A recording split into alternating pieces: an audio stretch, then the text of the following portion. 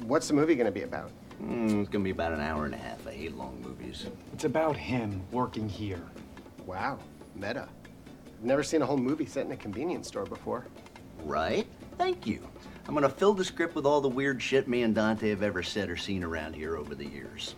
Oh, you should put in that stuff you used to say about the Death Star contractors. Get sued by Disney? Fuck that.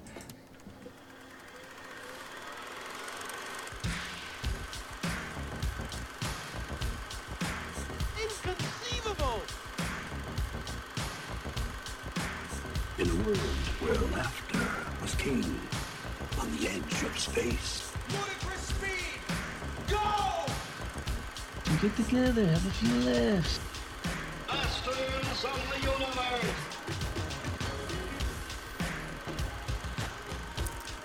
Hey, everybody. How's it going?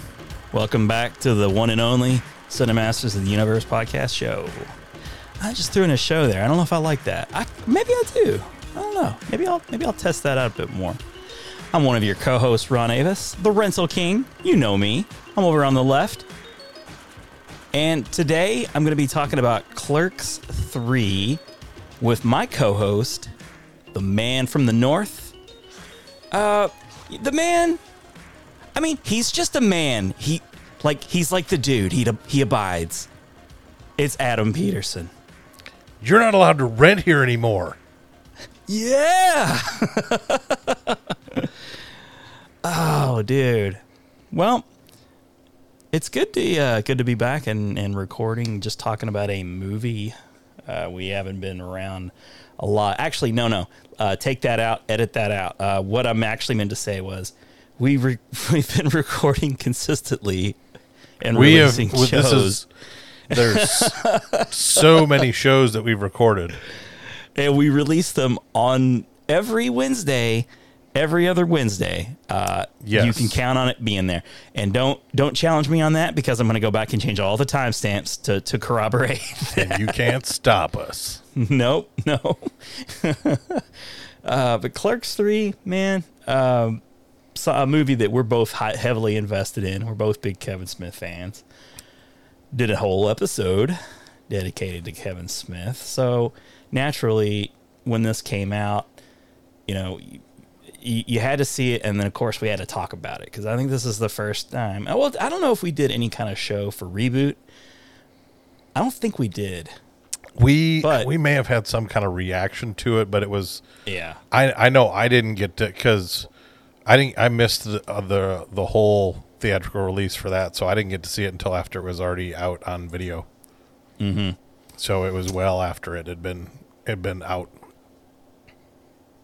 Yeah, but so this is like a cool moment for our little show.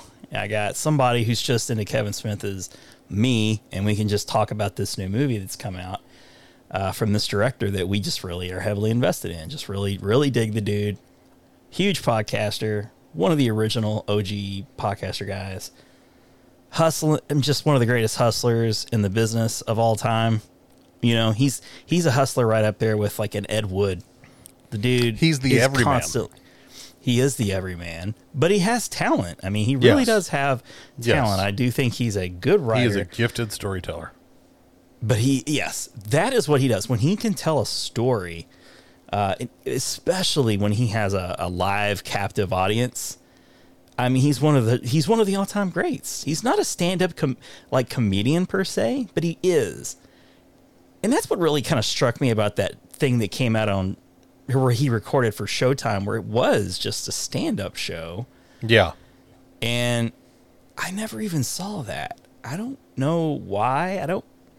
I guess the events that were happening like right as that show was happening kind of puts a damper on the whole thing.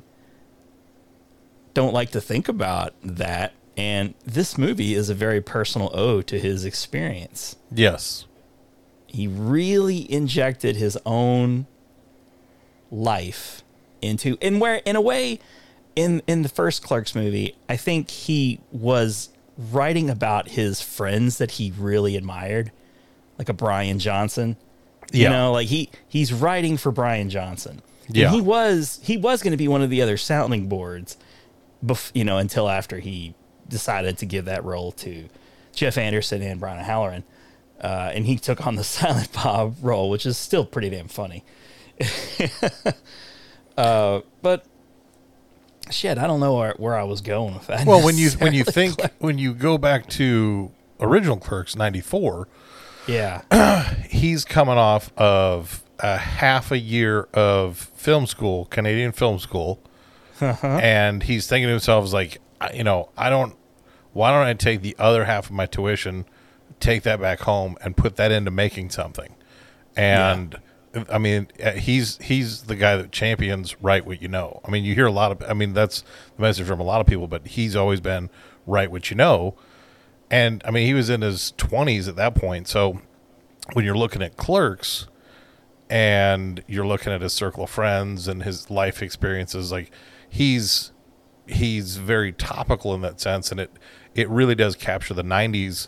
I think that's a lot of what the critics say is like, it's very, in the moment, this perspective that so many people had in the 90s. And that's why it got as much attention as it did. But it's like, it was perfect in what it was. And when you look at seeing through carried into Clerks 2 and Clerks 3 and the rest of his projects, where he is now, decades later, he's got so much more perspective on stuff and so many more stories to tell.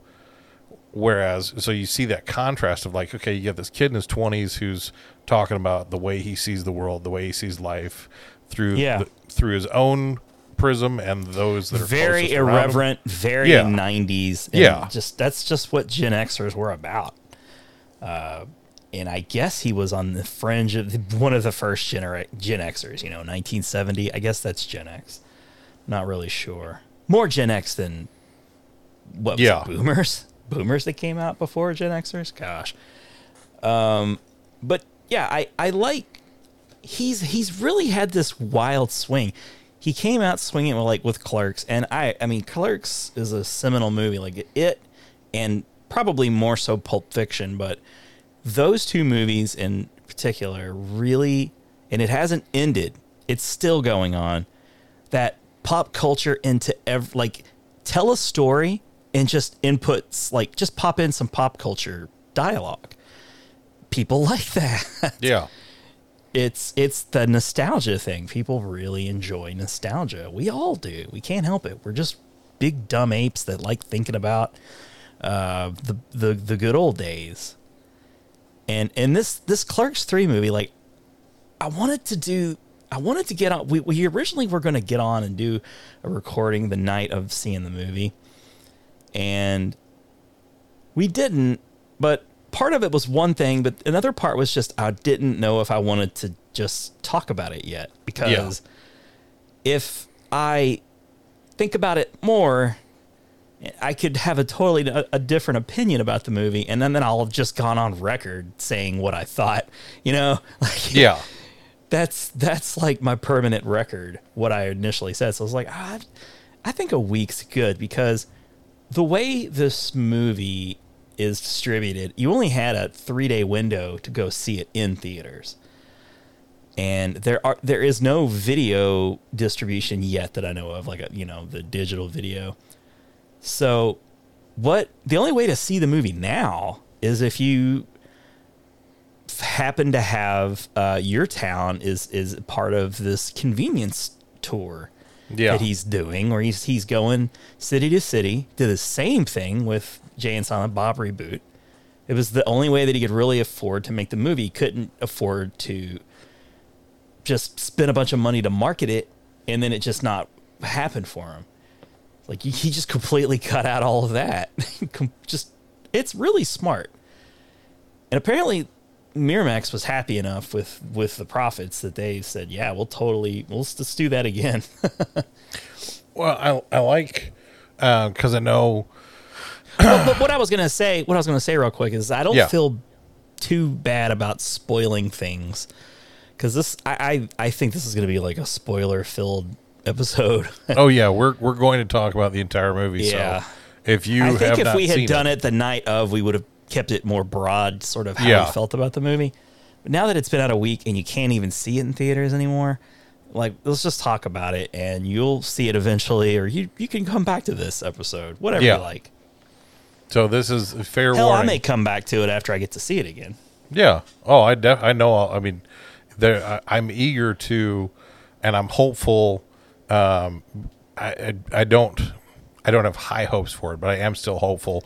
Is Lionsgate, who did help distribute the movie, has garnered kind of a reputation as of late for putting together some pretty awesome steelbooks when releasing things. Oh yeah.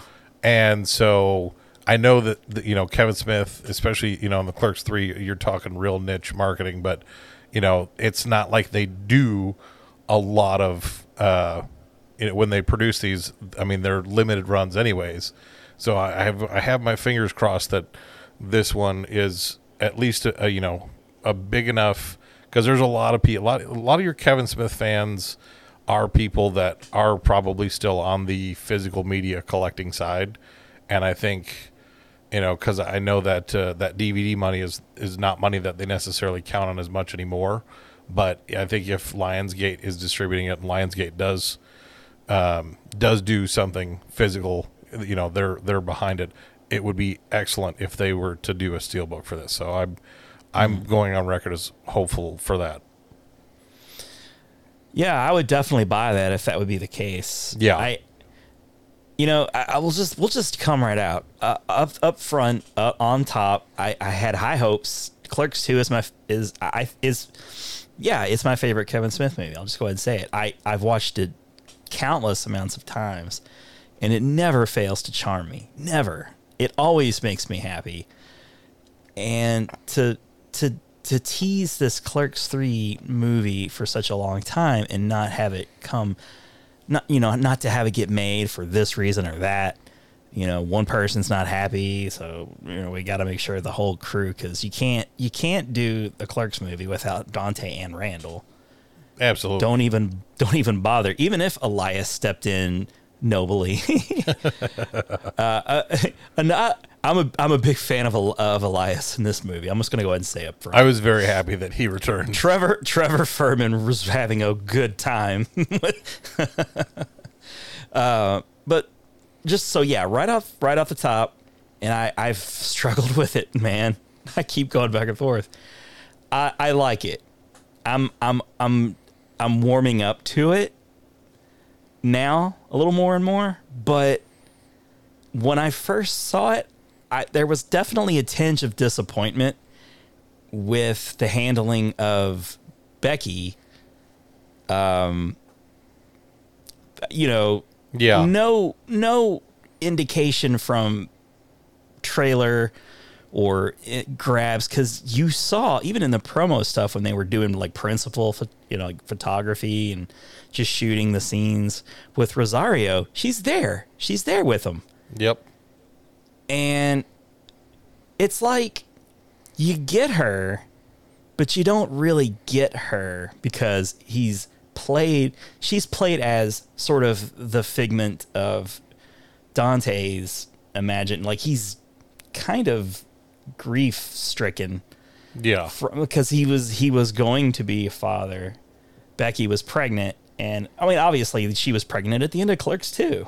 Yeah. So what basically happens off screen is moments after the ending of Clerks 2, days or weeks, because she was ready to pop at the end of Clerks 2 when they panned out to black and white and they were fixing up the store. She was very pregnant. And in delivery, she dies. I mean, we'll get more, into it a bit more later, but it's a humongous. I felt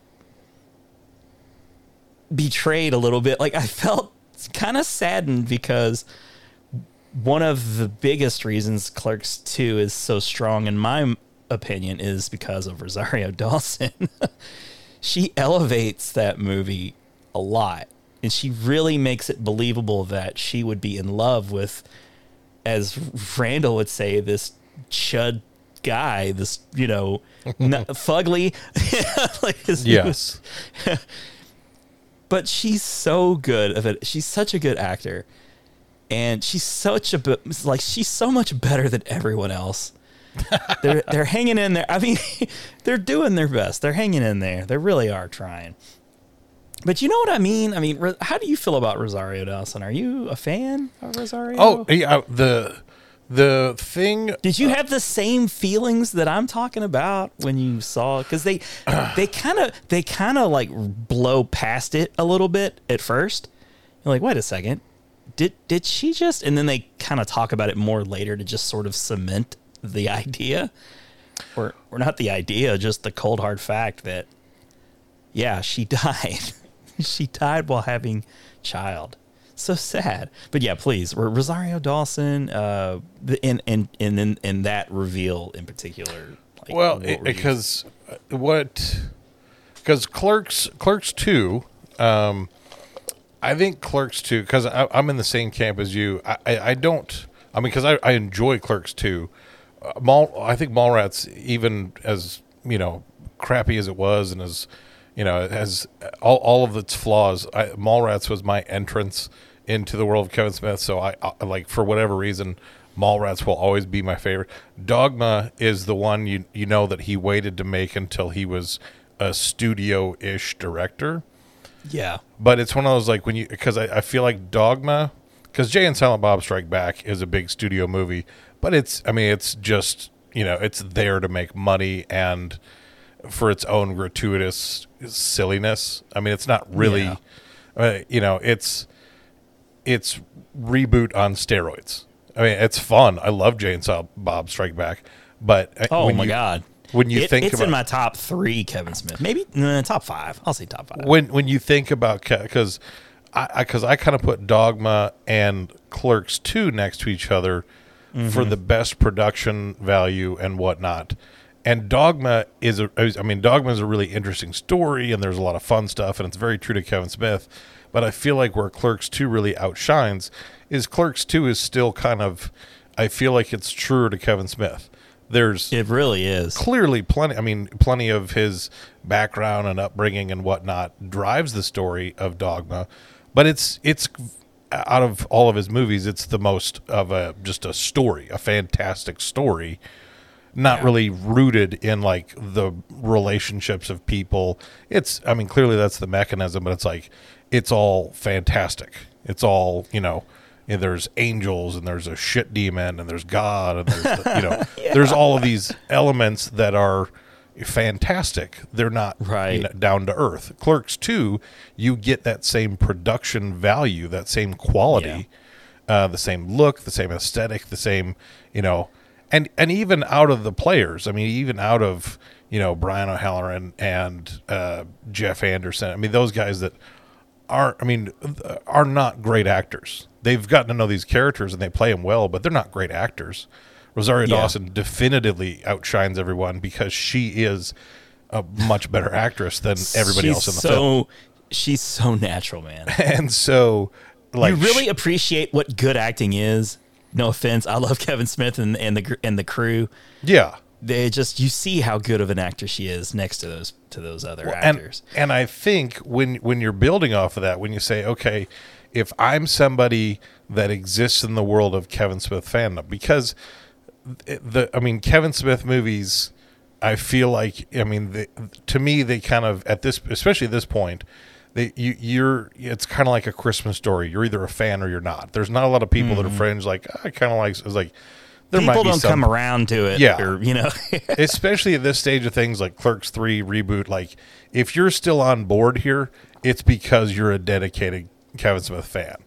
And it's a good size following. I mean, it's not huge, but it's a good size following. There's a lot of people that appreciate his body of work. He doesn't lose fans. No.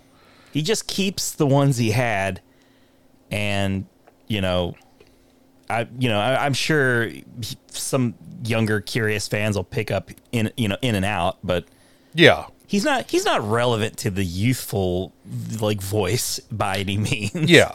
And he's still a very progressive guy. Don't get me wrong. You have Clerks 2, which if I'm surveying the landscape of Kevin Smith films, you really do have something that shines, as a as a well put together movie. Looks great. It's it's clearly got. It's using all of the things that he had amassed to that point. His, technologically, all of the different, ways that he had shored up his filmmaking, his relationship with other, even just, you have cameos of other actors. You have Jason Lee, who at that point had, kind of, he's not a great actor, but, he had carved. He was an in-demand guy. He was definitely always working. He was doing the Earl movie. Yeah, show so he had carved out a niche for himself. And in the Chipmunk movies. Yeah, so he was. He's a real actor as well. He's not just one of his buddies. He's somebody he's worked with. But and it's he stands toe to toe with Ben Affleck, who I think is also a really good actor too. So he's legit. You have.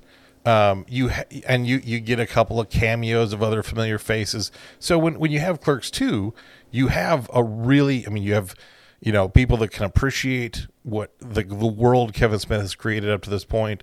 You get the in jokes, you get all the things that you love, and you get a really well put together movie. Yeah. So, and then when you're analyzing it and you realize how big of a part of not just the story but the production as well that Rosario Dawson is, when you're going into Clerks 3, you can't help but have some kind of expectation for how that's going to evolve that story, because you have one of the primary characters there, Dante, who's now going. If we're progressing down this road that has been, as being paved in front of us, he's going to have a wife and a kid. Mm-hmm. And so you would have to imagine, at least to some degree, okay, how does that really change the relationship between Dante and Randall then? Because it doesn't have to change it to the point where it doesn't make sense, but it definitively has to change it. I think they killed her off to preserve the chemistry between the two of them. I think that's the only thing that makes sense. So he wrote it in a way that he gets to use her, and she gets to shine. And even Brian, I've read people out there say that it's a really good performance. I wouldn't go that far, but it was his most intense work for sure. It was the best you're ever going to get out of Brian O'Halloran. By probably. far. There were moments where it was hard just because of if you had a better actor here, he is Dante. Yeah. But if you had a better actor here, the emotion would come through. The emotion came through well. He did it. Like a guy like Ben, would pull that off. If you had I'll say that Jeff Anderson actually had more convincing. There was a moment at the end where I was like, Jeff Anderson is just thinking about something awful right now, because he is wailing real tears. It seems like. Well, and I bought his crying so much more. It just makes me worry that it's from a real place of pain. Yeah, I like, because for the parts where I felt like Brian O'Halloran struggled a little as far as his believability. I struggle with Jeff Anderson when he was doubling down on this is my movie. This the selfish. Yeah. Because I was like, okay. The hard part is here. It's like, because you had the scene at the end of Clerks 2 where they have they're having their conversation in jail at the very end. Right. It's like, okay, that these two guys do genuinely care about each other. They might not. They might not have those kinds of conversations a lot. But it was when I was like, that was where I struggled with Jeff Anderson, because I'm like, and it wasn't really his fault. And it was like, that was where it's like, it wasn't lazy, it wasn't bad writing, it was just, it didn't work exactly the way, it was the catalyst you kind of needed, which I hate to say, but it's like, I know what you mean. Like, the character would have been too self-aware to be that selfish. Yeah. Like, I think so too. Yeah. Randall at that point, like, yeah, I get that he's wrestling with this, this new outlook on life because he's had a heart attack. Right. And throughout the movie, he's been kind of jokey with Dante about like putting all these responsibilities on him like he normally would. He would just kind of defer to him, like, here, do all my shit work because I don't feel like doing it. Right. But it's like you get to the point where it's like, okay, he's not so obtuse as to be that selfish that he can't see that he's genuinely hurting his friend at this point.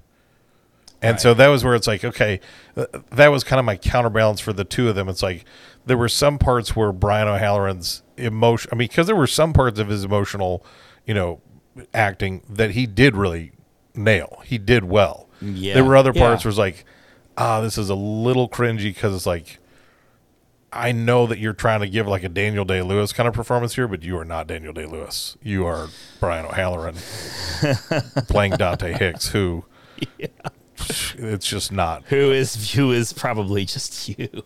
Yeah, it's like, so I mean, it's like we love Dante. We love Dante. That's the thing. It's like, okay, I'm always going. I'm like, I'm going to compensate for it. It's like, if I'm being, because if I'm an outside observer, it's going to be really easy to, put all kinds like, oh, here's a red X, here's a red X. If I'm going to just judge this as like, okay, Clerks 3 is a movie in the same way that, I'm just like, put it on, let me watch it. It's like, okay, neither of these guys are great actors. Like, what the stories was like, if I'm not invested in all this and I'm just watching, it's like, it's easy to, pull it apart. But like, why would you ever watch this movie?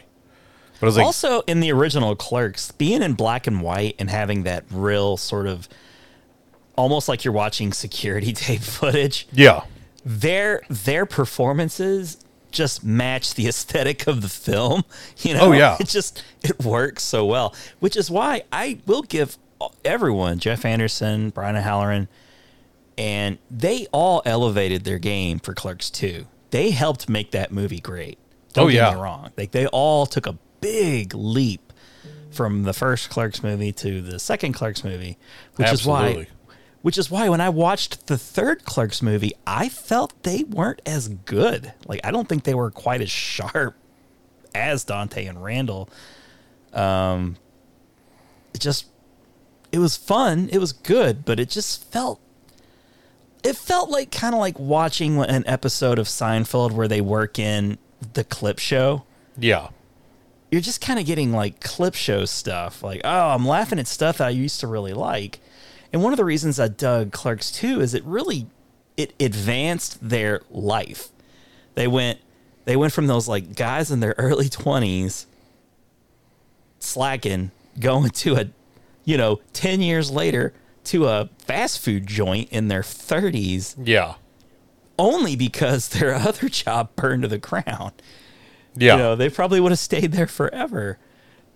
So I really enjoyed the idea of Clerks 2 and then just how everything grew. Going to Clerks 3, it's a weird, so the movie starts out everything as you remembered it. They're kind of having the whole hockey game on the roof montage, and you're sort of getting reacquainted with how old everybody looks now. Yeah. But it's fun because the family's there. It's kind of like the Fast and the Furious, where they have that barbecue at the end of every movie. Yes. It's all of the View Askew people. It's the comic book men the comic guys. book man, I love that. Tell them Ming Steve Chen. Dave guys. Oh my God. When Ming Chen faced off against Dante, I was great. like, what a great honor for Ming Chen. Oh my gosh, yeah. I mean, that was the position that Scotty Moe once held. Yep. Who is also in this thing. So yes, it's amazing to see all these people again. Like there's Walt's there. He's having a good time. Oh, Walt and Steve Dave. Oh yeah. Steve Dave, all those guys. And it's fun, but I'm like, you know what I'm looking at? I couldn't help but just go, they're lingering on this a little too much. It looks too much like there's no fucking way they could have a fun game of hockey on that tiny ass, like, 5 foot by 5 foot pad. Yeah, it's like this is Clerks. especially because now you're like you got like drone shots and like when they were doing it before, Yes. it's like these real tight Yes. shots to where you're just having to imagine that there's But it was better filmmaking because he made it seem like it was big enough to have an actual game of hockey up there. When you see the drone footage and it's just like this tiny ass roof, yeah. I was like, well, thanks for ruining the roof hockey for me. I mean, it really kind of tainted it. Well, I'm not gonna lie, it wasn't a great start for me. part of the problem is like because we all have those things that we like to bring with us in life. Because at this point, it's like, I'm going to turn 40 in February, and so it was like you go back. I mean, in '94 when Clerks came out, I was 11. So it was like I didn't have. I mean, I couldn't. You were overlap. a child. I was just. It was like I was the kid. I was like I'm the kid that shows up and buys cigarettes. That Randall just like sells to me. Gets slapped with a fine. So I $400 like fine. So I mean I can't relate to it in real time. It was like a couple of my buddies introduced me to Mallrats first when I was in high school. I think I was a junior in high school. And I was like, oh, I love this. And then Clerks, because I worked in a video store my senior year. When I was in junior, senior in high school, that's when I was really, I'd always loved movies, but like I had really started to get an interest in filmmaking. Like, I was reading books on script writing and I was paying attention to things in movies, not just watching them for the story. Like, you start paying attention to cinematography, you start paying attention to music, you start learning directors, you start learning more about, and really absorbing the whole product and not just the output. And so, yeah, you take a thing that you love and you want to understand how to make the thing that you love. Like what goes into this. And that I know they're making it look easy, but a lot of stuff goes into this.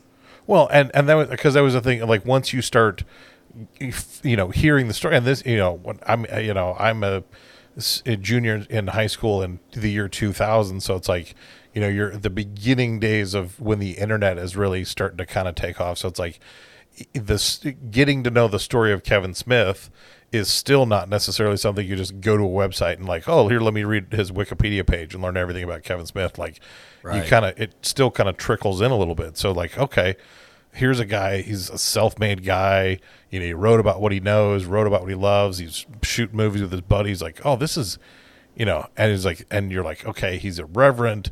He's sarcastic. It's relatable, but it's still, it's stupid, but it's still smart. So it's self-deprecating and yet genius. So and it's like, and it was, so it just kind of stands out. And so it's one of those things like, time at this point in life starts to feel like the frog in the boiling water. It's like, you don't realize, like, I can't not in my brain, I can stop and recognize, yes, I'm an adult. Yes, I pay bills. I have my own children. I'm responsible. I do all these things. I'm not out pretending to be a skateboarder, but it's like, but I still like the things that I liked when I was a kid and when I was a teenager. It's like, I still listen to Blink-182 and New Found Glory, but it's one of those things. It's like, even those, like when they've come out with new albums, it's one of those things that's different now. Cause it's like, okay, well, like you guys are all married. Some of you guys have kids. Like you can't sing about like, this girl broke up with me in third period, and when the lie is revealed, it ruins it. So it's one of those things like, you had Clerks, and it worked. I mean, like they represented, the people of that time, and then you get to Clerks 2, and it's a number of years later, and you're like, okay, you guys are in their 30s working at a fast food joint. It's like that's not out of the question. And especially these two guys, they're slackers. They're but characters. These are definitely two guys we could believe would still be working at it. They just would move over to a movies. And but now it's like not stop, just fall into the same rhythms. Now these guys are like mid to late 40s. Like, you're coming up on 50. It's like, I know you guys own the Quick Stop, but it's like,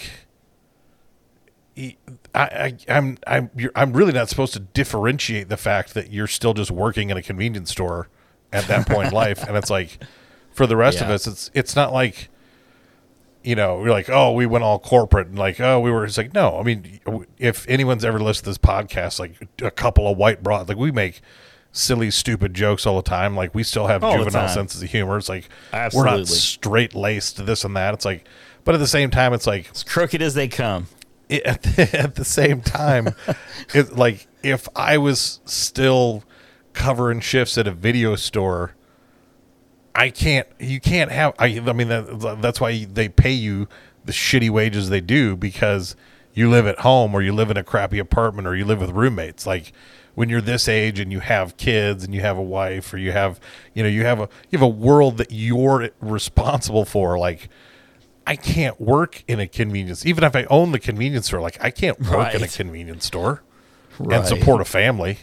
No, they'd never see me. So I have to work there all the time. I mean, it's like that's the thing. It's like, okay, so you don't want, because it's this world that you can kind of come and go. Like you can be on the outside and watch and enjoy it from that perspective. But in the previous iterations, it was like you could fancy yourself as part of it too. Like, okay, I could see a little bit of myself in these characters.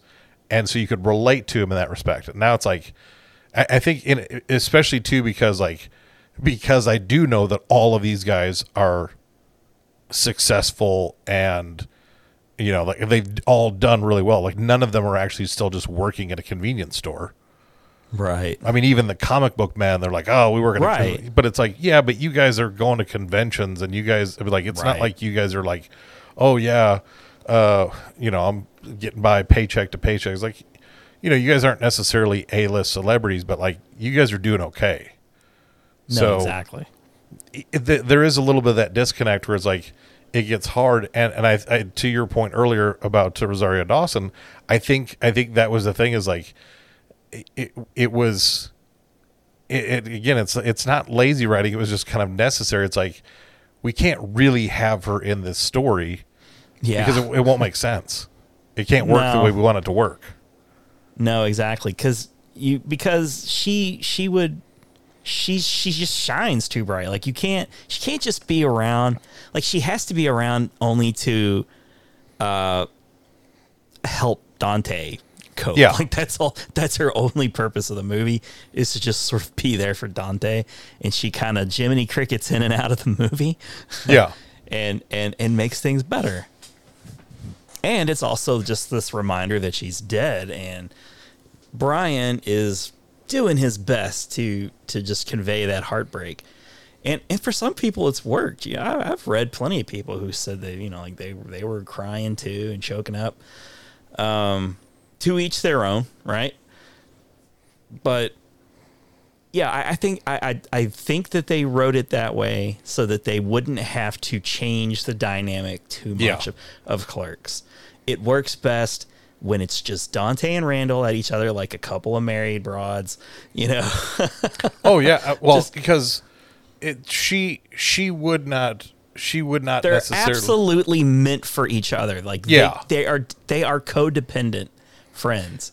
And even if Dante had left and gone to Florida, he would have been back. Oh yeah. The problem with having Rosario Dawson in the mix is not that she would have had any problem with him running the Quick Stop or that being his life, but like she would have wanted him to elevate his life to where he wanted to be. She would have, like, it would have created a gap between him and Randall. Oh yeah. To where it's like, I mean, she was never going to be, I mean, she wasn't, who did Jennifer Schwalbach play? I forget her character's name. Emma, yeah. That character clearly would have come between Dante and Randall. And oh, yes. It was nothing but friction there, which is, I mean, she played that role perfectly. But it's really did. You would have had not the exact same kind of friction, but you would have had similar to where it's like, okay, with her being a wife and mom, and then now Dante being a father and a husband, right? It would have had to change the dynamics. It's only natural. It's only natural. And even for Kevin, it's like when Kevin became a dad, And like when you hear him talk about his daughter, as like I don't think he could have written the story and allowed Dante to just be an irresponsible jerk who doesn't really take care of his kid. You know, it's like, and not that he would have been that way, but it would have been one of those things is like, if you're owning and running this convenience store and you're here every day from sunup to sundown. Well, he would never write Dante that way because he would never, of course, do that. Exactly. So it's like it's not writing what you know. Yeah, and it's like when you see what Kevin has done for his daughter, it's like, okay, you know, I want her to be successful in this field too. So it's like it's really sweet, you know. He's just sort of kind of kept her close to home by giving her roles like little. And I'm glad. And I'm Harley Quinn Smith is fine. She's okay. I think she's a little stiff as an actor too. Yeah, but I like her. I think I can just imagine the relationship that the two of them have. It must just be hilarious. Like to read their, you know, IM conversations would probably be to laugh. Yeah. And I'm glad that she wasn't in it a whole bunch, because that was one of my like early thoughts. Like, wow, Harley Quinn Smith is all over this fucking reboot movie. She is way all over it. And she did okay. She's not bad. But again, it's like I would rather be seeing more of Trevor Furman or Rosario. Like it really kind of bites. And that's not even mentioning that, you know, Veronica was back in this thing. Yeah. God, I don't forget what her name is, like Marilyn something. Yeah, I can't pronounce her last name. I loved seeing her again. That was one of the times where the aged character shows up, and I was like, "Oh, it's good to see Veronica." But no Felt Caitlin like seeing Bree. an old friend. No Caitlin, of course. She No Asian design major. Died. Maybe he was a vindictive printer. I'm an ex-boyfriend. Dante, I just love that freaking guy. Anyway, so that's okay. And now that I've had time to rationalize it a bit more and put myself into the shoes of Kevin Smith and how he's writing, how does he stay loyal to the brand, but also not be insensitive to the Becky character? And I think if you think of it like that, he really did a nice job.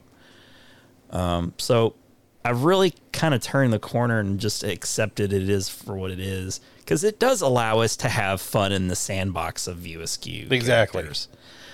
All of the recreations of the scenes from the original Clerks were hilarious, you know, and it was really funny and jarring to see just how old they looked in their same outfits and shit. Like Dante is just about completely bald all over.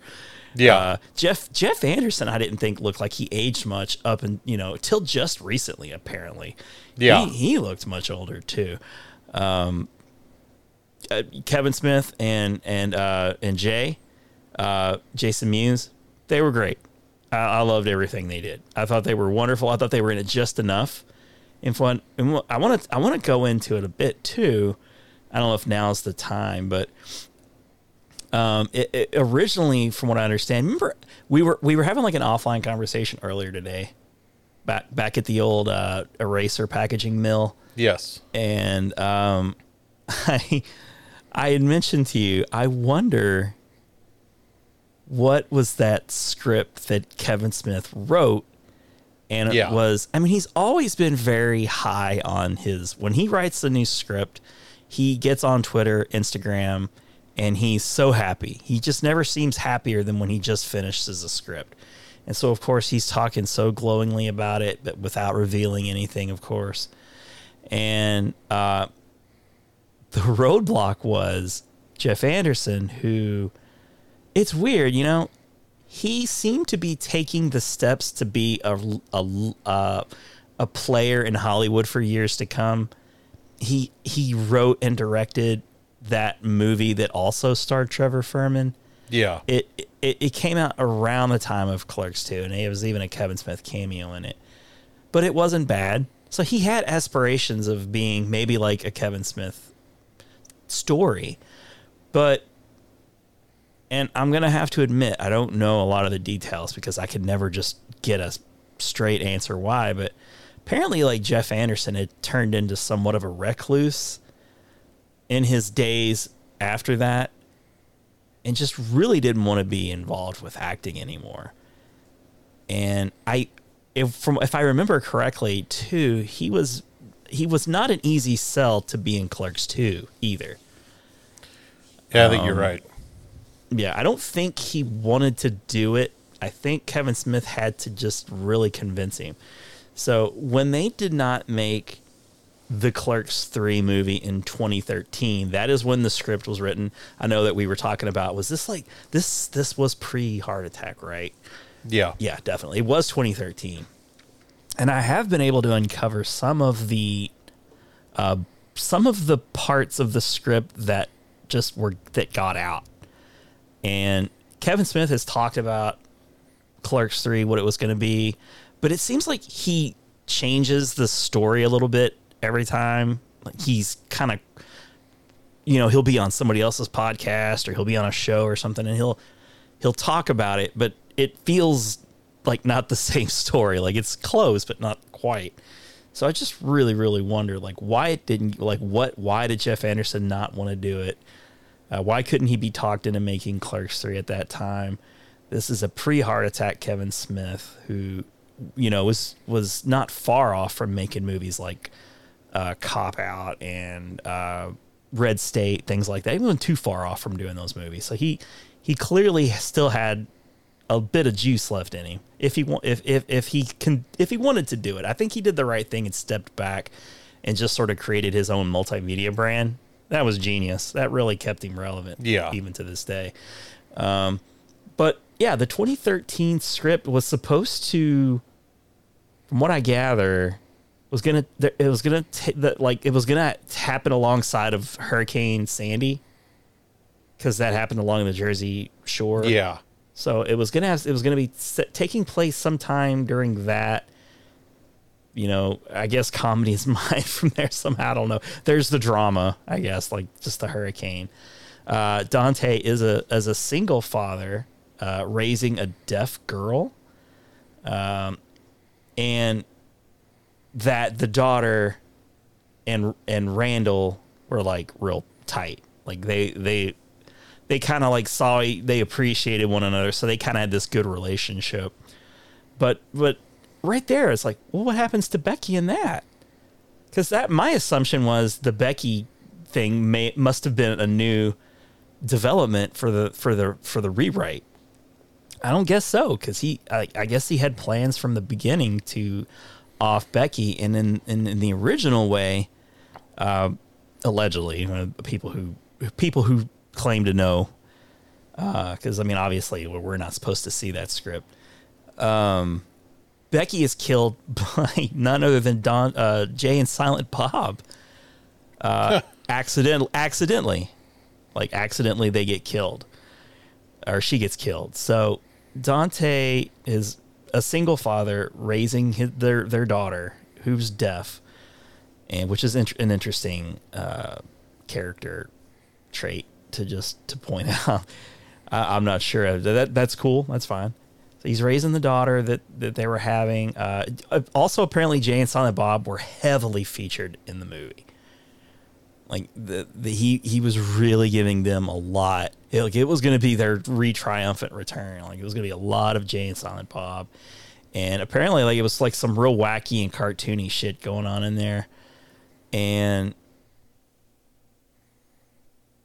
another thing that was sort of weird was that Randall in the movie opens a pop-up Quick Stop in the mall parking lot to capitalize on this Ranger Danger movie that is being made. So there's some meta stuff going on in there. Like, of course, he's a big fan of Ranger Danger. So I guess they must be filming scenes in a mall for Ranger Danger. Like, that's part of it. And then towards the end, Dante is diagnosed with cancer and is given just months to live. So you still kind of have that death of Dante, and the final note is the daughter of Dante would be adopted by Randall. So like they would become a family and go on for them. That's like kind of the end of it.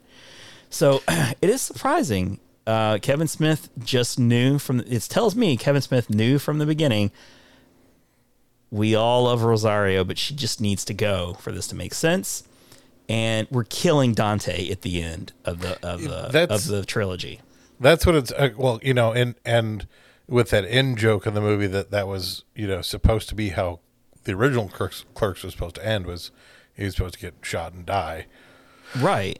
Clearly, you know, the way that he, you know, I think that was always, you know, it's like you can't end Clerks 2 with him dying, because you end Clerks 2 with him and Becky getting together and she's pregnant. So it can't be that he dies. It was like, oh, that would be, you know, that's even more downer than Empire. And so, but I think with that, it's like, just, you know, in thinking of kind of trying to piece some of this together, like if Dante was always going to, because one of the first things, if any of the, I mean, a lot of those elements, you know, him being a single dad, raising a deaf daughter who's, you know, her and Randall get along great and this and that. There's a lot of that sounds a lot like Jersey Girl. You know, you have like raising a single daughter whose best friend is essentially her grandfather. By the way, is such an underrated movie. It's a really great movie, and it's a really good movie. I think some of because I think those are the kinds of things. If I'm Kevin Smith and I'm wanting to write this, like I know the things that I want to do, like I know I want Dante to die in the end, right? And so there's a part of it where it's like, okay, if Dante's going to die in the end, that's going to leave Becky and this kid high and dry. So it's like, I don't know if it's just, and when you combine that with the fact that the presence of the two of them is going to make the Dante-Randall relationship harder to be a focal point. Mm-hmm.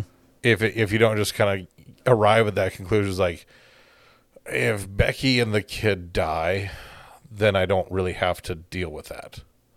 And it's not like in a lazy way, because it's a good, like, one of the things that I will give the story credit for, and I will give Brian O'Halloran credit for, is it's not like he's playing two different characters, but I think what accentuates his dramatic parts is the understanding that he's feeling this hurt all the time.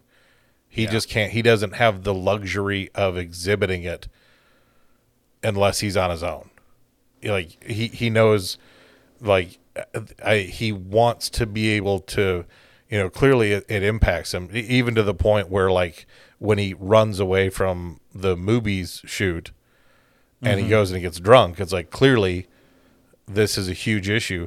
And what I did like in that is, and where it made some sense, but I felt like he leaned too hard into it with the Randall thing, was it to me, that's where it really exhibited where there was a disconnect between Dante and Randall, because Randall wouldn't open himself up enough to notice how hurt Dante was.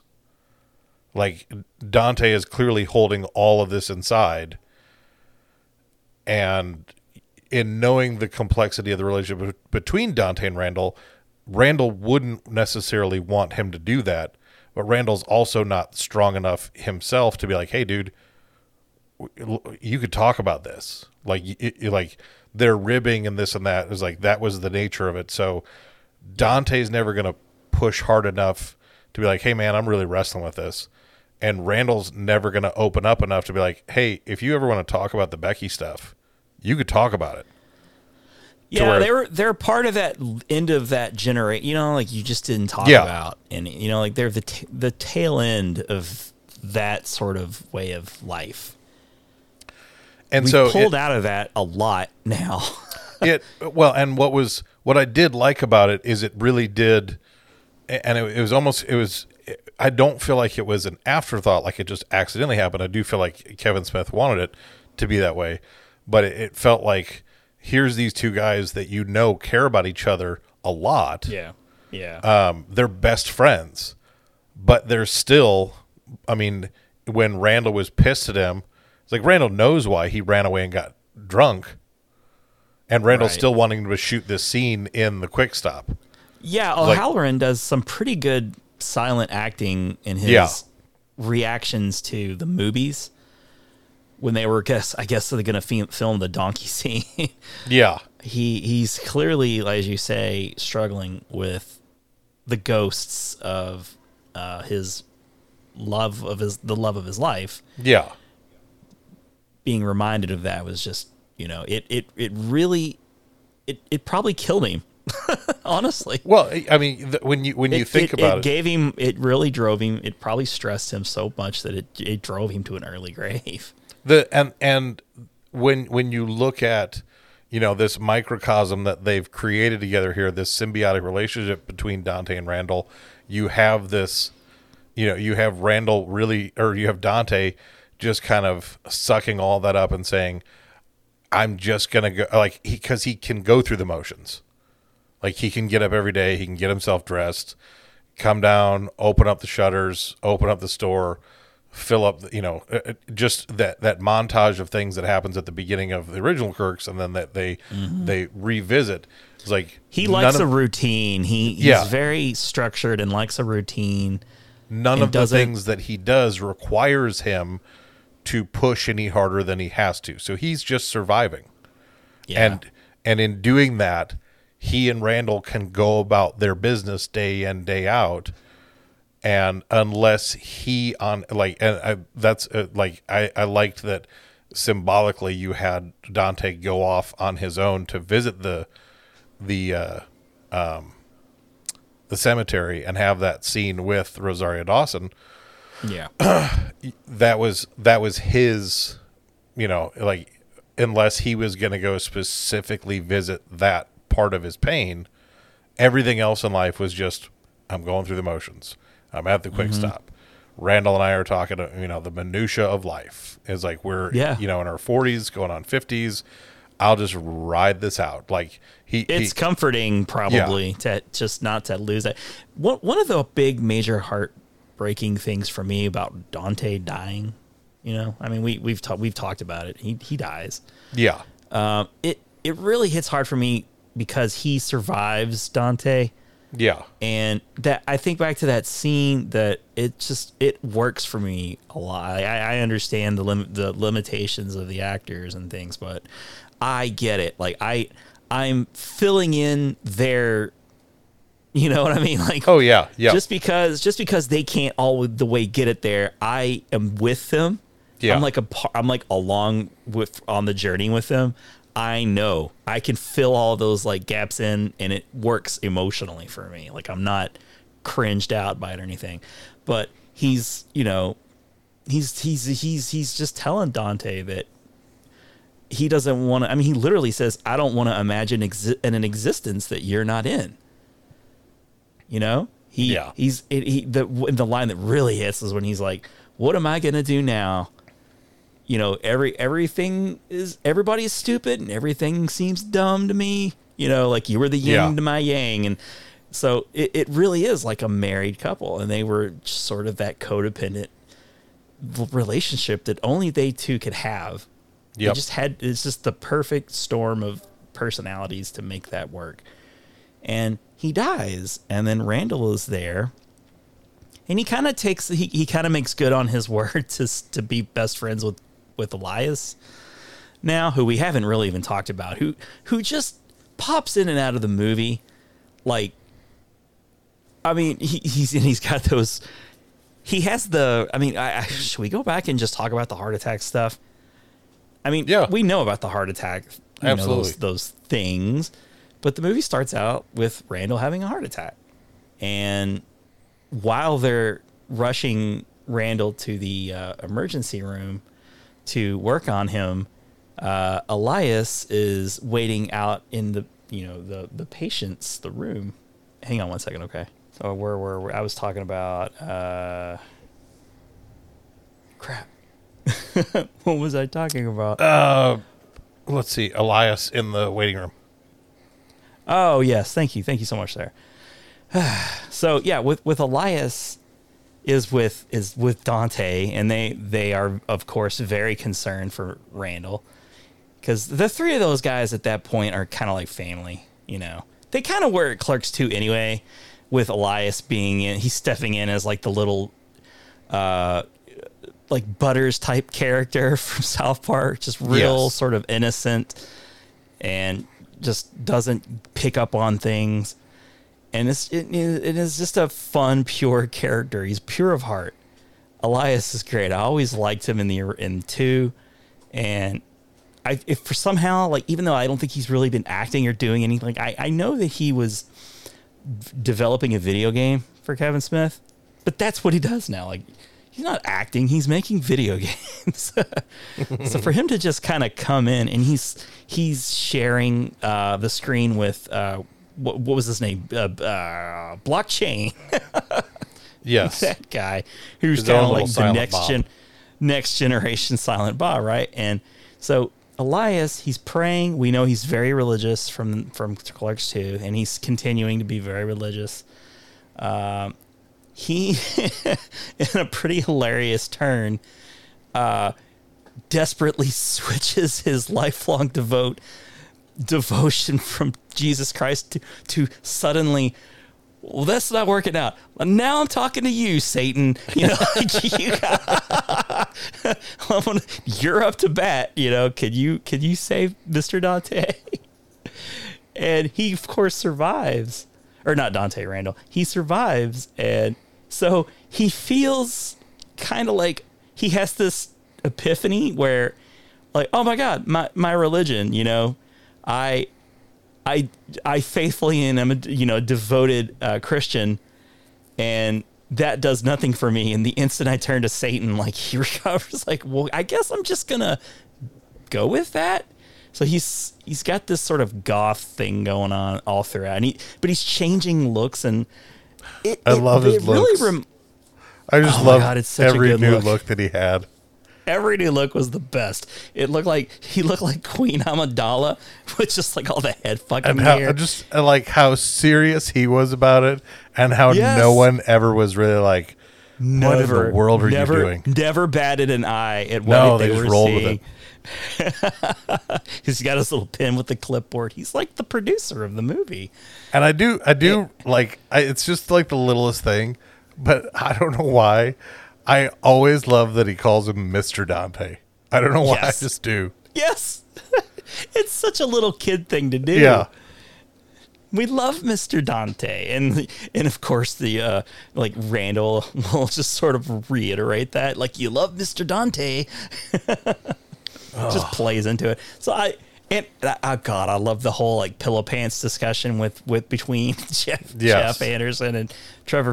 They're just hilarious. The whole GoBots and Transformers, Lord of the Rings. The movie could have been those two guys. Like, really, they have better chemistry than with Brian O'Halloran. I feel like there's more comedy there, and who knows? Maybe there'll be another movie down the road with those two guys. I don't know. Not to say I don't love Dante, because as I've said many times already in this movie, I love Dante. Fucking Dante was the king.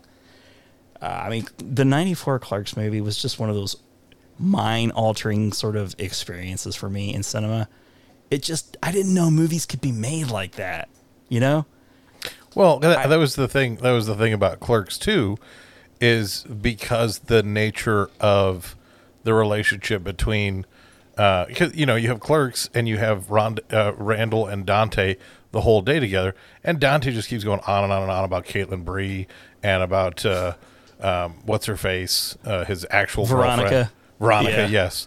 And it's like going back and forth, and you know, at the end of the day, it's like neither one of those really work out. So it's like it's like they were meant to be the two of them the entire time. And then they really were. We expand that, and it's like Dante really does kind of go off into this tangent with Becky, and that's a real relationship. It's not like, you know, nothing really pans out between Veronica or Caitlin.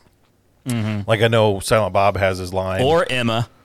Yeah. It's like Silent Bob has his line at the end of Clerks that I loved that Jay just couldn't get it.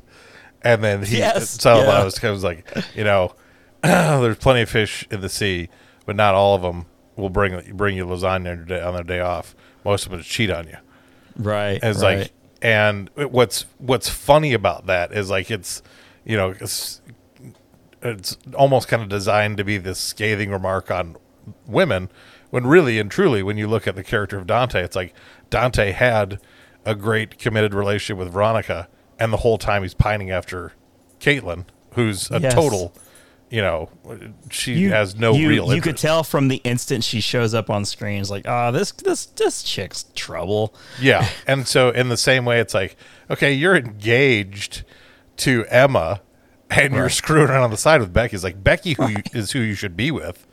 But Becky's who you should be with, yeah. But you should just be like, hey, Emma, because it's one of those things like, Dante is still in the wrong there. It's like, you're engaged to this chick. So it's like, if that's not who you should be with, then don't be with her. Oh my God, Dante is such a flawed character. He does stupid shit all the time. He really is.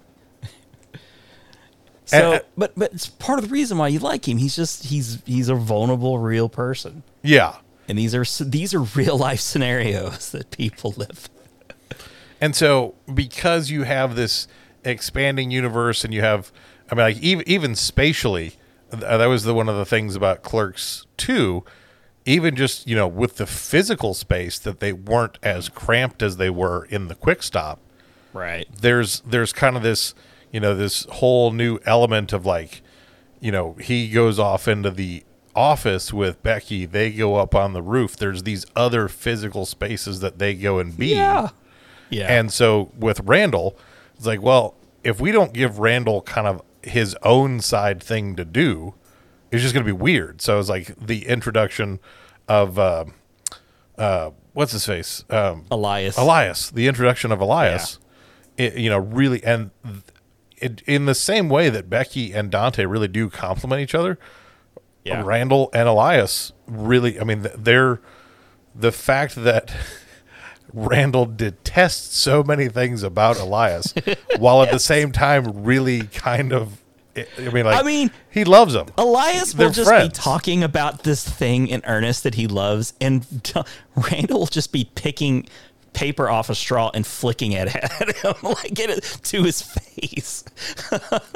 How disrespectful and disdainful. Well, and even when they had that moment when Dante goes to the hospital and Randall's like, I'm going to go finish the movie, and Elias kind of has this, he's like, what the heck are you doing, man? Like, right. Your best friend is here in the hospital, and you're going to go finish the movie? What the hell's wrong with you? He's right. It didn't make any sense. And what was nice in that is the fact that you start to see, because there's kind of this two-tiered, clearly Randall is in the hierarchy of this relationship. Randall is, the higher evolved one, and Elias is the lackey. He's the little buddy. But it's like, but he's coming along though. Yeah, he's definitely come a long way since the. You start to see a merging of that, which is nice because it's like, when you really do examine. There's definitively parts of Clerks 3 that I'm like, I don't want to just criticize it and say it was lazy writing. It was because I think the thing is because Kevin Smith could go. And because it was almost like, I think to a lot of people, one of the little jokes that I did like was that Randall goes and writes the entire script in one night. And Dante's like, I wouldn't advertise that. But I was like, that's the thing about Kevin Smith. But that's what Kevin Smith does. He writes it fast. It was like, because I think it was in his first, one of the stories he was telling in his first night with Kevin Smith was, I think it might have been the Superman treatment where they were like, they said, here, go and write an outline.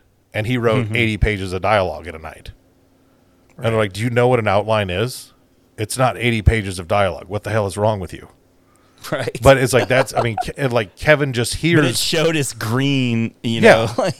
It showed his green in the industry, but it also showed where he really does shine because he sees and hears the whole conversation in his head, and he just has to get it out. He's furiously typing. Yeah. It was like, to think about writing 80 pages of dialogue in a night.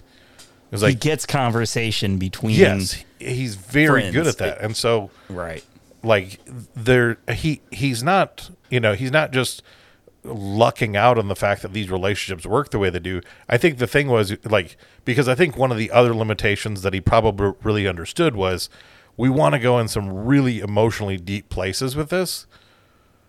And I trust Brian and I trust Jeff, but at the same time, these guys aren't A-list celebrity actors. They're gonna give good performances, and we're gonna get the best out of them that we can. Right. But it's not gonna translate to Academy Award performances. So I think this is their swan song. I'm sure. This is their, oh shit, Godfather or whatever. This is like they're good. They're gonna go out on that, and I'm okay with it. I didn't have so much a problem with how because they wrapped it up similarly to they did Clerks 2 with the pan out.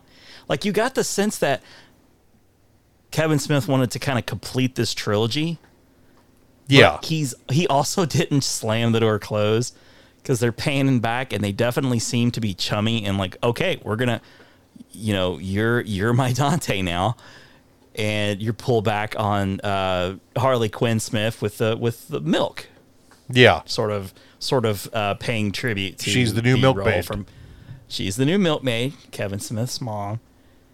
So I enjoyed that. It made me feel like the story wasn't actually really over. We may not get another movie, but the story's not over. So that's comforting. There's very longevity for these movie. characters. Yeah. Yeah. Mm-hmm. We haven't talked. I wasn't sure how we were really going to discuss this. I mean, we've had a nice conversation about it. I'm happy. I feel it feels very therapeutic to get this off my chest. I've had all these feelings and thoughts wrapped up in my brain. It's like I've had nobody to talk about this with. Nobody's seen it. That's why I was so happy, because I had totally forgotten that. I followed the Clerks 3 Twitter account, and I follow Kevin Smith, and I'm on a bunch of stuff. I know Kevin's been pretty active on Twitter and on TikTok, and so I've been following a lot of stuff. But it wasn't until that you had mentioned that it was coming out soon that I hadn't really paid close enough attention that I was like, oh crap, because I was really bummed out when I realized after the fact. Because I think with Reboot, they didn't do like you could go see it in theaters. It was.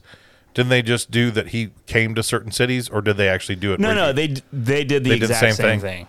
Okay, it was the same thing, but it was 2 days only, I think. Yeah. This time, I think there was 3 days. Because I think that was the thing. It was just like, it was so limited last time that it was like, I didn't have the opportunity to go see it in theaters. And so if you weren't vigilant and just actively following Kevin Smith, you'd have no idea that it ever was there. You just wouldn't know.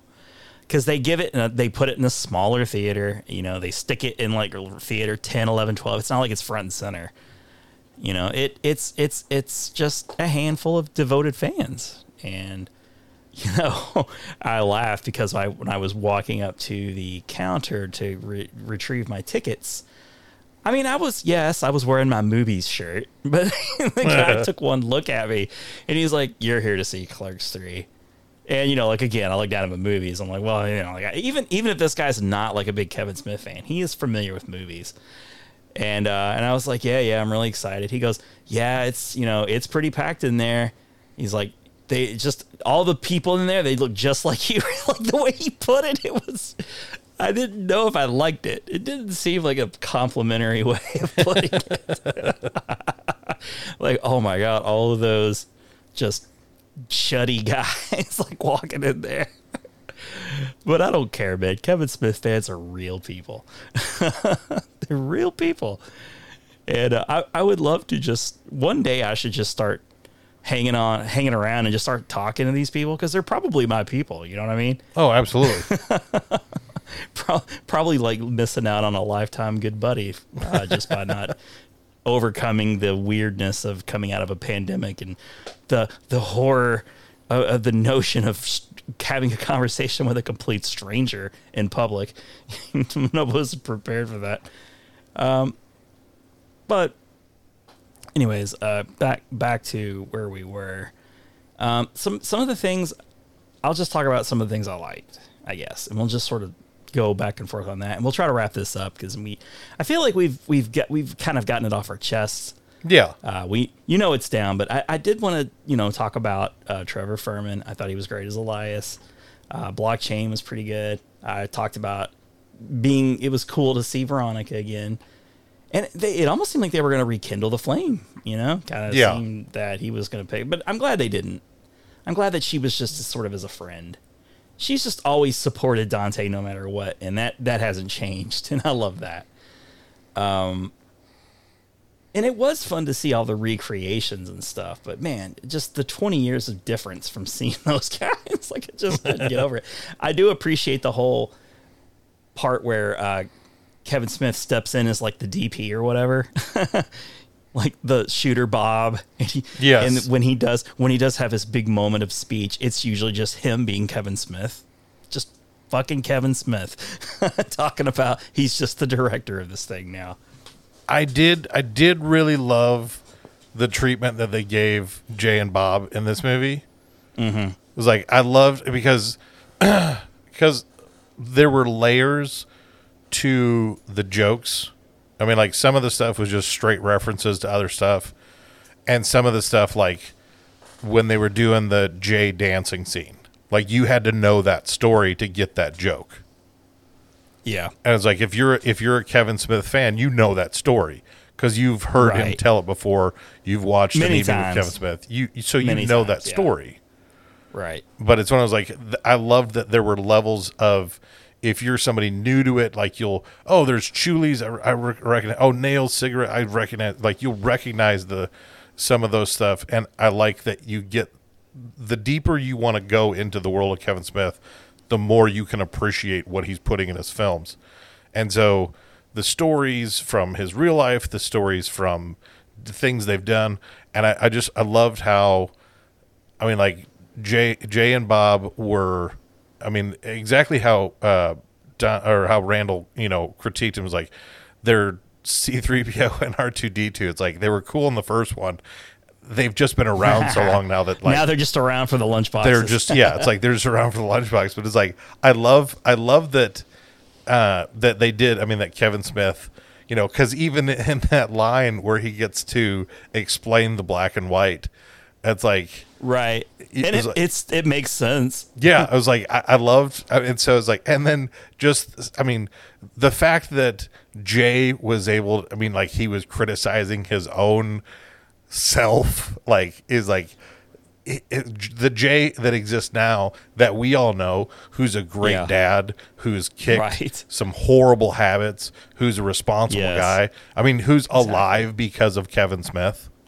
Yeah. And thriving in the world. It's like, those are cool things that, like, as people who are on the fringe of this universe, as, like, we all get to kind of be a part of Kevin Smith's world from the outside looking in. And so it's like, I don't know Jay Mewes, you don't know Jay Mewes, but we can both celebrate the fact that the guy that he is today making this movie and doing the things he does is because of the people around him that have, rallied around him. It's like, these guys, and when you watch the final product and you see the fact that, Ernie O'Donnell and all of these other guys, is like, that was one of those things in that post-credits thing where they're like, the fact that he's still, I mean, like, you still have all these people that are a part of Kevin Smith's world. He's call up, is like, hey, we're doing Clerks 3, we're doing it in Leonardo.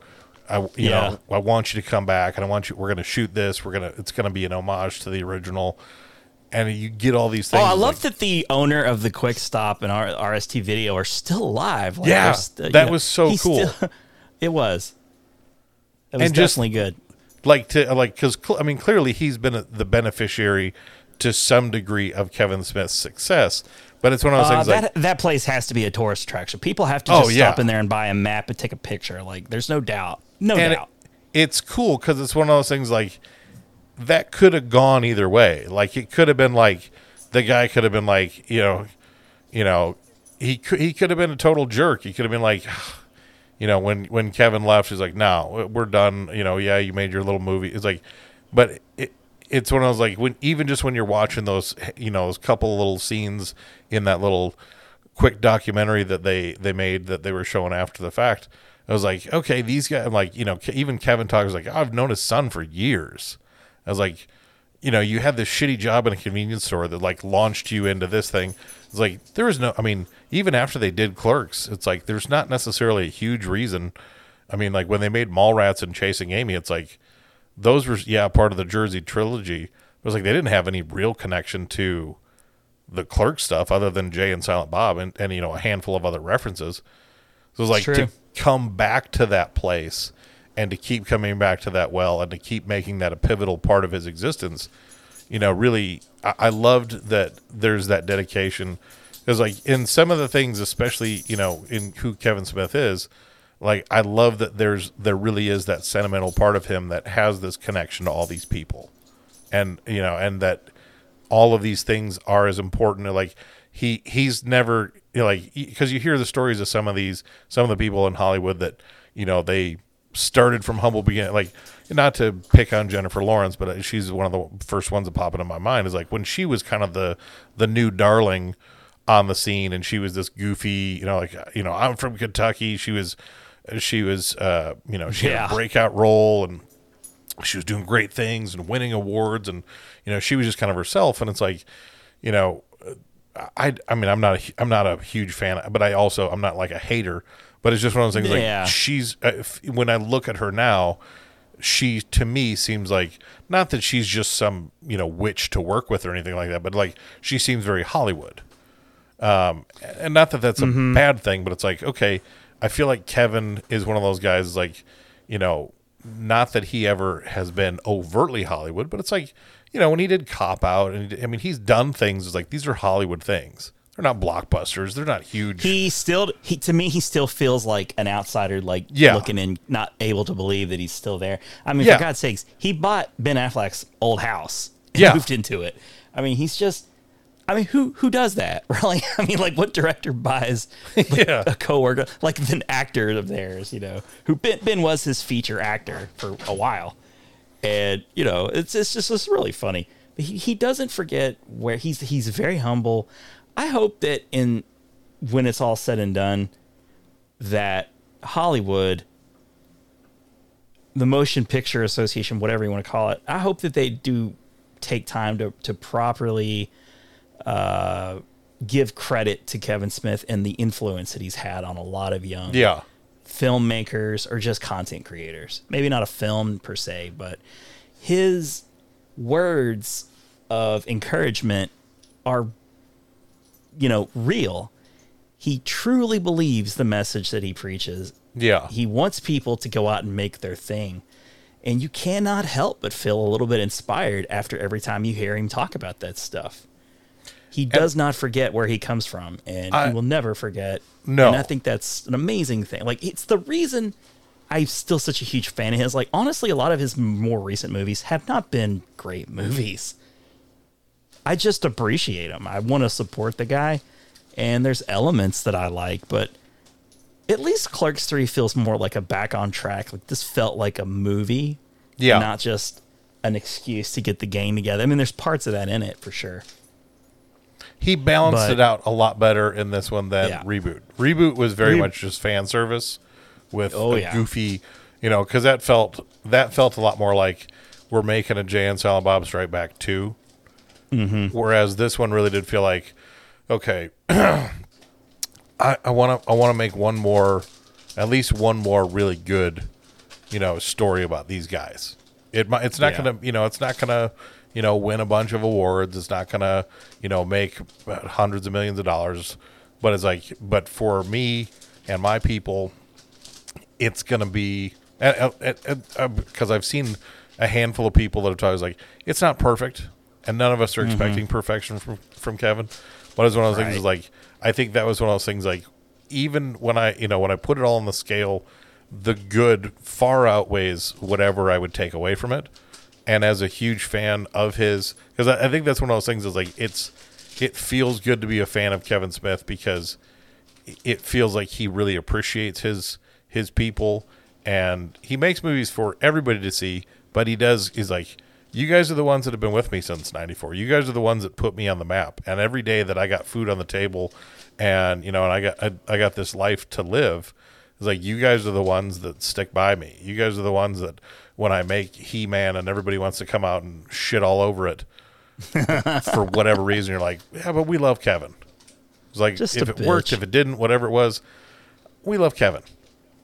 By the he's way, I like that He-Man. I thought that was really cool. yeah, it's one of those. I mean, like, you know, what I mean, I don't love. And it doesn't Tusk. even feel like a Kevin Smith thing either, really. I mean, to be Yeah. honest, you know, it's just He-Man stuff, but It's like- I thought it was pretty good. And it's one of those things like, okay, not everything that everybody does is always just, oh my gosh, it was out of this, was like, but it's one of those things where I'm like, we love Kevin Smith. And it's Yeah. like, whatever he's going to do, it's like, we are the Kevin Smith army of people that are like, yeah, I'll buy this. I'll buy this. Like, we're going to stick by him because he is that guy that, you know, for everybody, it's like, you know, you always thought like, and even with this movie, it's like, I wanted, you know, you always wanted to write a movie, or you always wanted to do this, or always wanted to, it's like, he's the guy. It's like, not only did he do it, but like, he would be like, if he was sitting here on this podcast with us, he'd be like, why the fuck haven't you guys written a movie?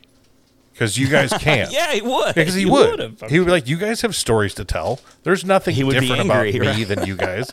It's like, he would be the one that would be encouraging anybody and everybody, do it. Take your shot. Yeah. I mean, maybe it works like me, maybe it doesn't. But it's like, there's no reason to not take your shot. It's like, he's always been that guy that has I been think championing.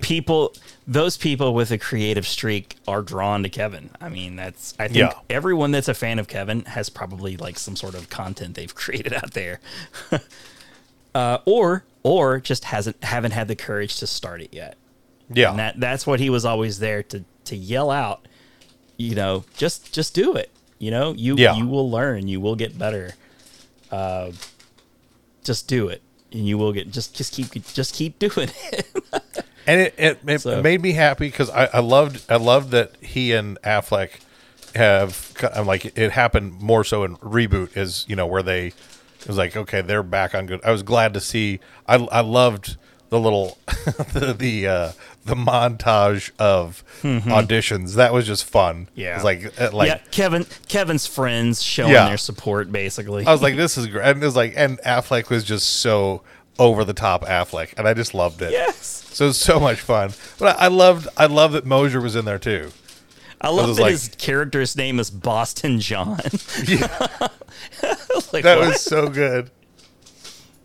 But I enjoyed the montage thing. And it's funny when you look at the top cast of the movie on IMDb, it looks like a big, huge, gigantic Hollywood movie.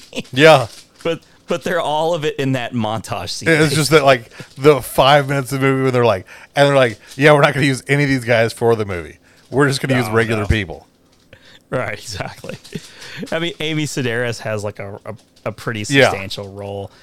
He does give Justin Long a little, like, he's like, hey man, you stuck because of Tusk. You and I are like, we came out of the other end of that thing unscathed for the most part. That was great that he had that little role for him. Right, just kind of pops in there as the nurse. So you know, I don't have anything else to say about it. It's good or bad. I think I told you I've come around to a grade of B. I just give it a B. Yeah. It's a solid B. I like it better than Reboot.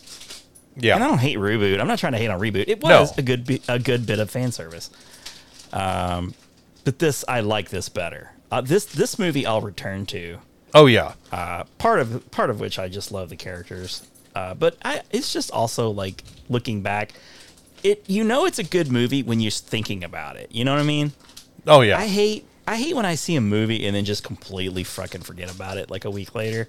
Yeah. Like, I know I saw that movie, right? Didn't we go see that movie? Like, I can barely remember. Like, movies like Buzz Lightyear, you know? Like I saw the movie, was perfectly entertained by it throughout the movie. Now I can barely remember a beat about the movie. And Oh, yeah. It hasn't been a couple months since I've seen it. Yeah, when you watch a movie and you're like, because I'll see, it was like, I 100% know that I saw this movie over here, but and it's like, and when I say that with the express knowledge that if you pick up this movie over here, it's like, oh, at minute 37:26, when this guy is talking to this guy, if you look in the background, you can see a guy where, like, I know those kinds of things about this other movie. It was like, it's not like, oh, you know, my brain's, it was like, just what, I can't remember. No, I can remember stupid, ridiculous details about other things in other movies. But like, this movie here is like, I went to the theater to see this. I could not tell you I couldn't tell you a scene from this movie. And it kills me sometimes. I'm like, I know that I've seen this. I have a ticket stub somewhere to prove it. I was there. That's exactly what I feel. It's like, I know I saw that movie, and I remember feeling okay about it. Yeah. But I just have no desire to see it again. Yeah. At least I at least feel like I want to see it. Like, you know, it's a good movie when you're excited to see it again on like home release.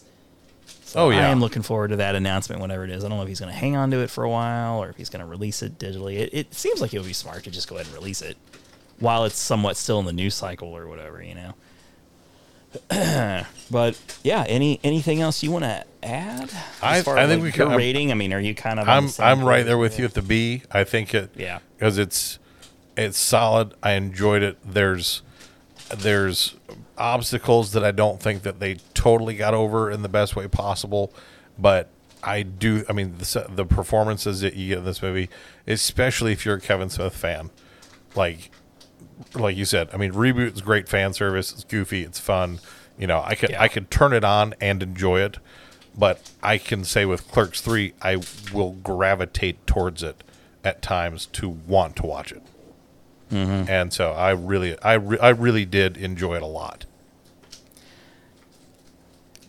It's funny we keep mentioning Reboot. We can't help but compare because I mean, Mallrats is the other big one, right?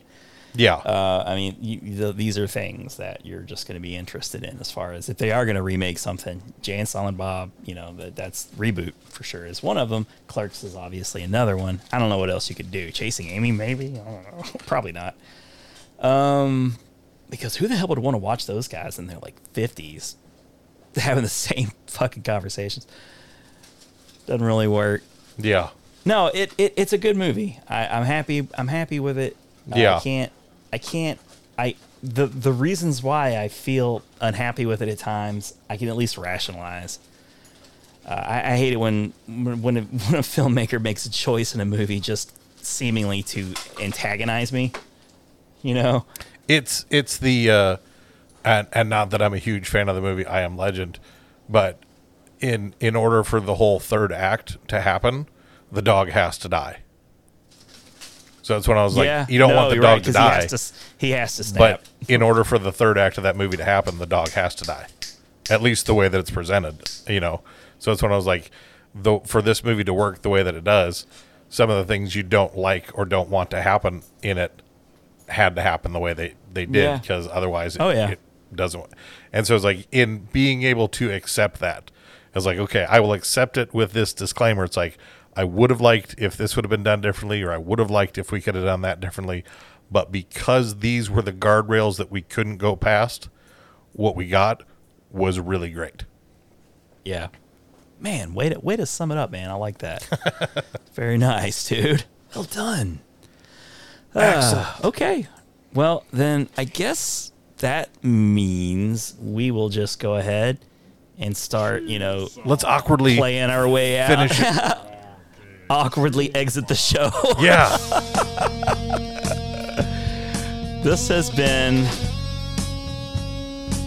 our review, I guess. I don't know, whatever. Our mastering of Clerks 3. Not available to see in theaters, unfortunately, anymore. But just subscribe to Kevin Smith. Like, follow his Instagram or Twitter account. You'll definitely get. He'll promote when it's available for home video. I'm sure of it. So, but you are gonna have to seek it out. It's not gonna be one of those things you're gonna see like a big advertising blitz. You'll have to look for it. But it's worth it. It's gonna be 2 years from now. You're gonna see it on the end cap of Target, and you're gonna be like, "Oh shit, that yeah." Oh, I remember those couple of white bras. Does this go straight to video? Like, right? They were talking about this. They were most definitely talking about this. But yeah, thanks for sticking with us as always, Adam, my co-host and fellow Kevin Smith appreciator. Thank you. And I'll tell you what, coming out soon, as Jabba says goodbye.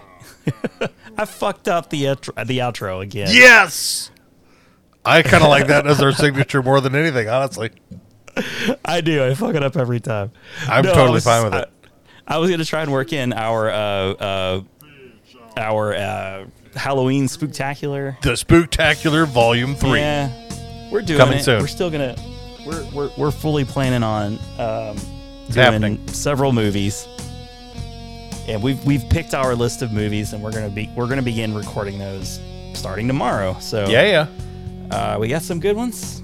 We may have some special guests like we usually do, but you know, the this time of year, and I don't want to just like solely switch to doing horror movies because I think it makes it special when we get to this time of year. Yeah. You just feel like talking about these movies, but 4 weeks just does not seem long enough. Like you really 4 weeks is not enough.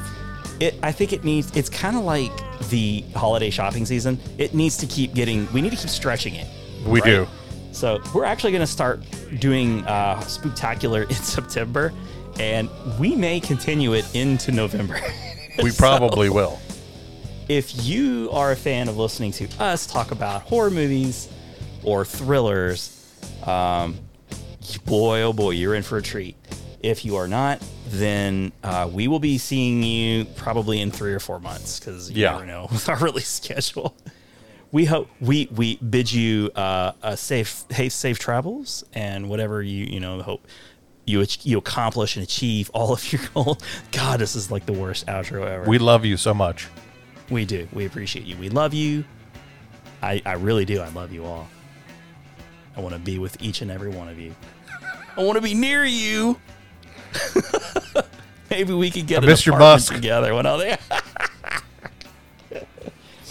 Took your mom out for a seafood dinner. Anyway, how have we not done Anchorman yet? That's nuts. I don't know. It's coming. It's coming one of these days. We should do that Jesus too. Christ. All right. Y'all have a good one. Thanks for listening. Goodbye.